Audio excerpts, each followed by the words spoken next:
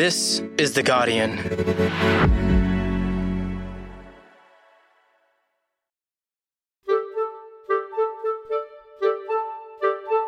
I'm Jane Lee, coming to you from Wurundjeri Land, and this is The Full Story.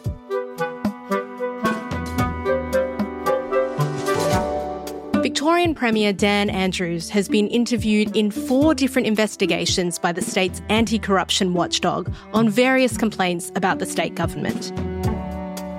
Now, Ibac has released its findings on the only one to look directly at Andrews and the role his office played in awarding millions of dollars in grants to a Labor-linked union in 2018.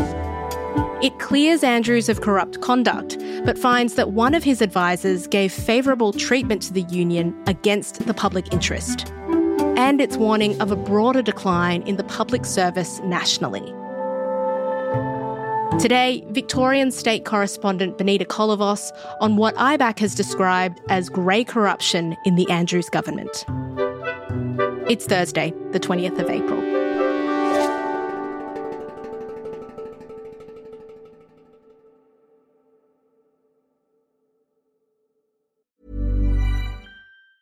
Tired of ads barging into your favorite news podcasts? Good news. Ad-free listening is available on Amazon Music for all the music plus top podcasts included with your Prime membership. Stay up to date on everything newsworthy by downloading the Amazon Music app for free or go to amazon.com/news ad free. That's amazon.com/news ad free to catch up on the latest episodes without the ads. So, Benita, Victoria's anti-corruption watchdog, it's called the Independent Broad-Based Anti-Corruption Commission, or Ibac, has launched a number of investigations involving the Andrews government over the years. So why is this latest one, called Operation Daintree, important? It's important because this is the one where Premier Daniel Andrews and his staff were directly implicated in the investigation. And at its core, it's a probe into Andrews's role in the awarding of 2 grants to a Labor-linked union before the 2018 state election. The 2 grants were given to the Labor-linked Health Workers Union, which is known as the HWU, which ran the Health Education Federation, the HEF, which was at the time only recently established. The other thing that we're announcing today as well is $2.2 million in additional investment in a partnership with the HWU to make sure that every member of staff is trained and has the knowledge and the skills to keep themselves safe. So in the first one, which was announced on the 23rd of October 2018, was an election commitment of, I think, $2.2 million to announce some training for 1,000 frontline health workers, which was going to be in partnership with the HWU for occupational violence in healthcare settings. The union at the time understood that HEF would be the ones to deliver that training. We know that health environments can be very challenging. Some patients and others who visit hospitals can exhibit very challenging behaviour. And it's very important that we have our staff, all of our frontline staff, not just clinical staff. I think there's something like 40,000 of those. And then the government signed another contract 5 days later. This was hours before the government goes into caretaker mode before an election, which was $1.2 million between what was then the Department of Health and Human Services and HEF again to provide occupational violence training to health workers. Now, the reason that they looked into these grants was because in May 2019, Ibac received a complaint from an anonymous source alleging that the procurement process and the awarding of these funds was serious corrupt conduct. They alleged that no competitive process was followed and the HEF was not an appropriate group to award the money to. This was because they'd just been established. They obviously had links to the union. So the person that put in this tip was concerned about the process. We didn't hear much about the Ibac's investigation after that initial report came out that it was investigating these grants, because the hearings were all behind closed doors, right?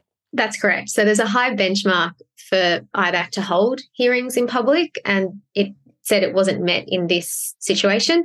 So it did all its interviews with witnesses in private. That included 2 health ministers, Jenny Mikakos and Jill Hennessy, the Premier, their advisors, and health department staff.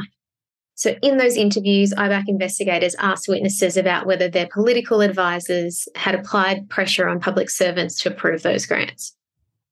And so what did they find? So important to note from the start, they did not make a finding of corrupt conduct against anyone that was interviewed. However, Ibac did say that from the start of 2018, the HWU and its secretary began lobbying the government to start doing this training. They first went to an advisor in the Premier's office. They weren't happy with the approach that advisor was taking. So then they went to an advisor in the Health Minister's office. They worked together, created this proposal, submitted it to the Health Department, and then from that point on, the advisor and the Secretary of the Union were both kind of applying pressure to get the grant approved. I think it's important to note Ibac made no findings against the Secretary of the Union, accepting in part that neither she nor the union were actually familiar with how these procedures at the department work. And so what happened to that second grant, the one that the Premier announced just before the 2018 election? So that was the one to train the 1,000 frontline health workers. Completely different approach happened with that. It went through a competitive tender process while the other one didn't. At that point, Jenny Mikakos had taken over as health minister, and she said things had not been going well with the other contract. Right. So the union works really closely with these ministers' advisors to get a proposal for these grants. The money is ultimately awarded to the union, and then the training program begins. So how did the training program go in the end? So Health Department had significant concerns about the standards of HEF's training. Despite this, the senior advisor in the Premier's office asked an advisor in the Health Minister's office to dissuade the department from taking steps to terminate the contract. In the end, it was ended in 2020 due to the pandemic. I think Ibac said only 83 of the 575 staff had actually been trained. And I think in total, only $335,000 of the $1.2 million contract was actually paid out. Right. So it sounds like Ibac's report has shed a lot of light on how these grants came about, but it hasn't found any actual allegations of corrupt conduct against Andrews or his health ministers or their staff. So what did Ibac conclude was really going on here? So Ibac in its report lays out what they thought was the problem, and it's really a mix of things. There's a lack of understanding and disregard for the ethical obligations that ministerial advisors have. This relates to their boundaries with public servants who are meant to be independent of government. There was also a lack of oversight by these advisors by their ministers. I think both health ministers said they didn't know and they weren't aware of what was going on with the contract negotiations. And yet they mention this propensity by some advisors and public servants to avoid or to ignore or break the rules to achieve outcomes that are not in the public interest. And Ibac also found that ministerial officers were giving privileged access and favourable treatment to special interest groups to the detriment of the public interest. So overall, it's a concerning picture of how the government is being run. So there's no corrupt conduct. So why is this so significant then, Benita? Yeah, so it may not reach the threshold of what we know as corruption, but it is what Ibac refers to in the report as grey or soft corruption. I'm particularly focused on what I call soft corruption. This is something Victorian Ibac Commissioner Robert Redlich has been warning us about for some time. That is corruption that doesn't necessarily involve the commission of crimes. He says it's a huge problem in politics in Australia and all over the world. Which is quite deleterious to good governance and ensuring that the outcomes of decision-making serve the public interest. Next, what is grey corruption? And what does this Ibac report mean for the Andrews government?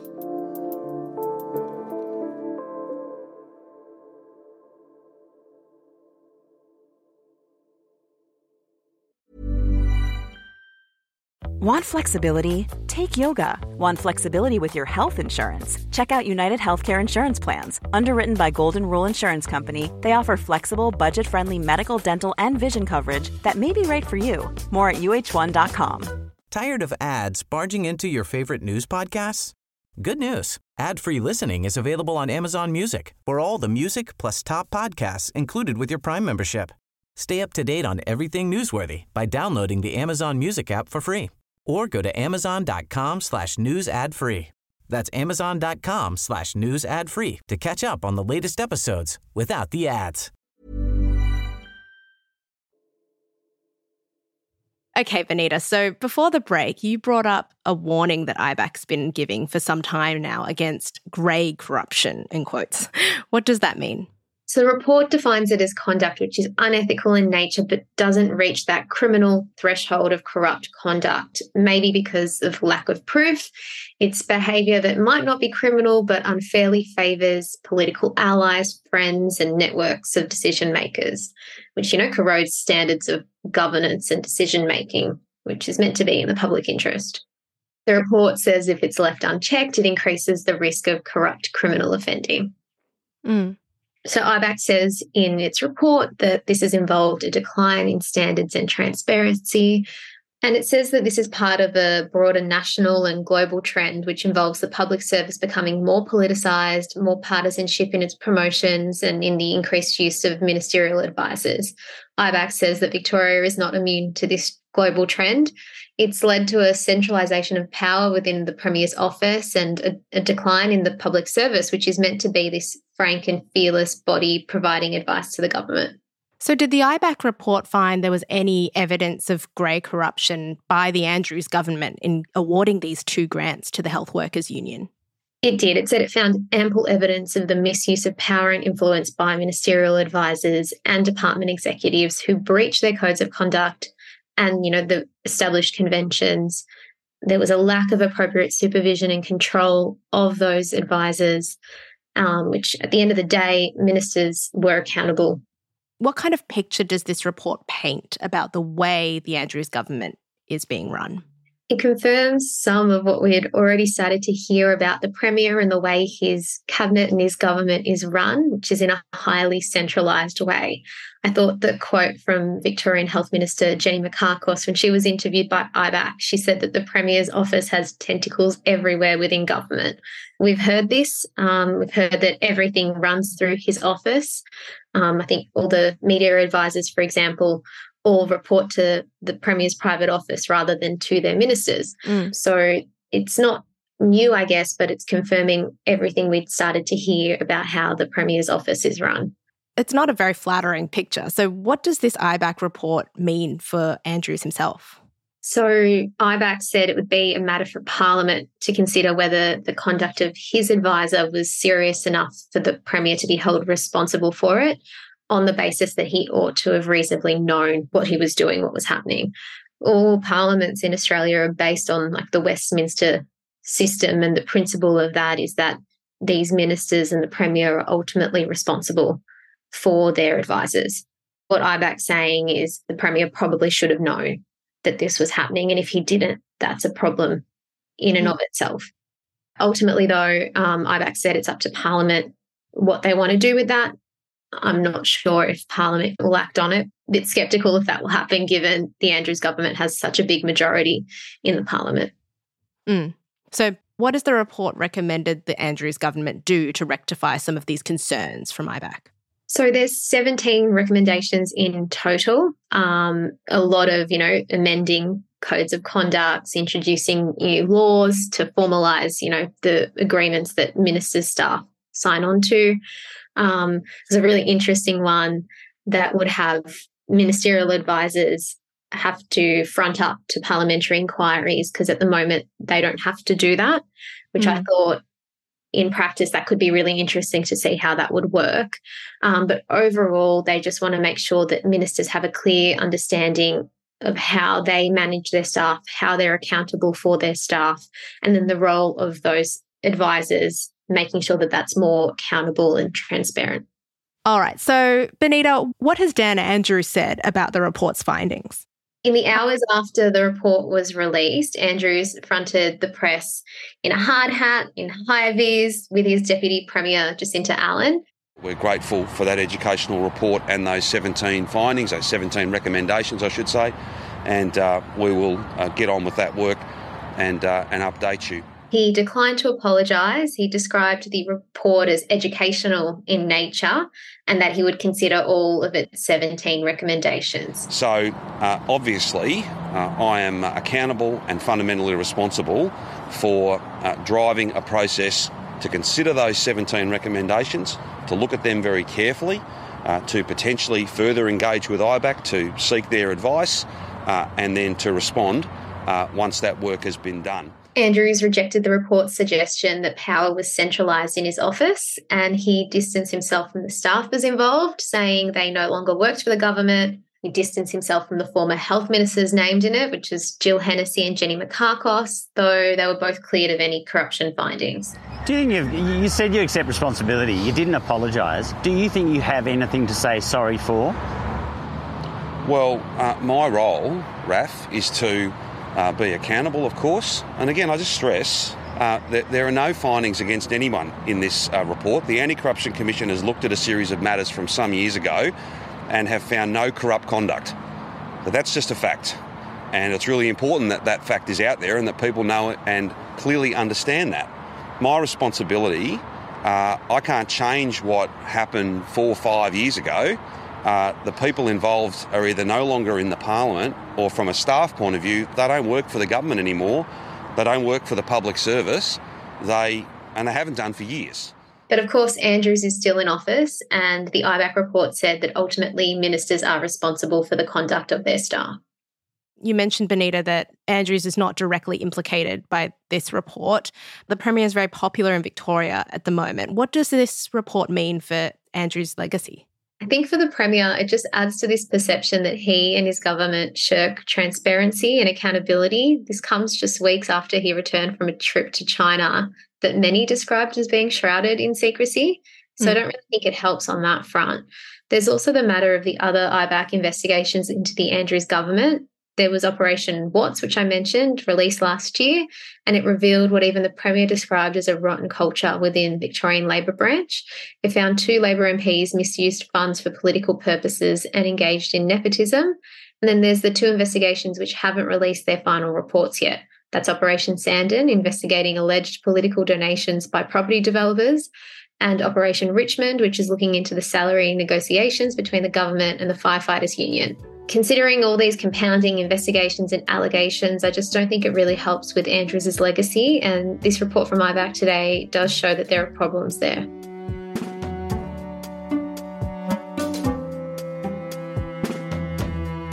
That was Benita Kolovos, Guardian Australia's Victorian state correspondent. You can read her piece on Ibac's report at theguardian.com. It's called Tentacles Everywhere. Victorian ministerial advisor improperly influenced $1.2 million union contract, Ibac finds.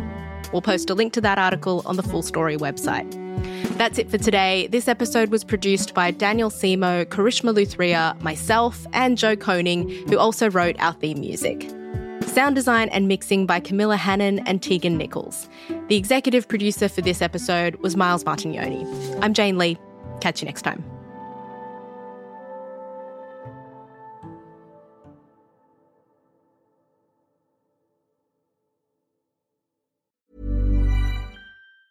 Tired of ads barging into your favorite news podcasts? Good news. Ad-free listening is available on Amazon Music for all the music plus top podcasts included with your Prime membership. Stay up to date on everything newsworthy by downloading the Amazon Music app for free or go to amazon.com/news ad free. That's amazon.com/news ad free to catch up on the latest episodes without the ads.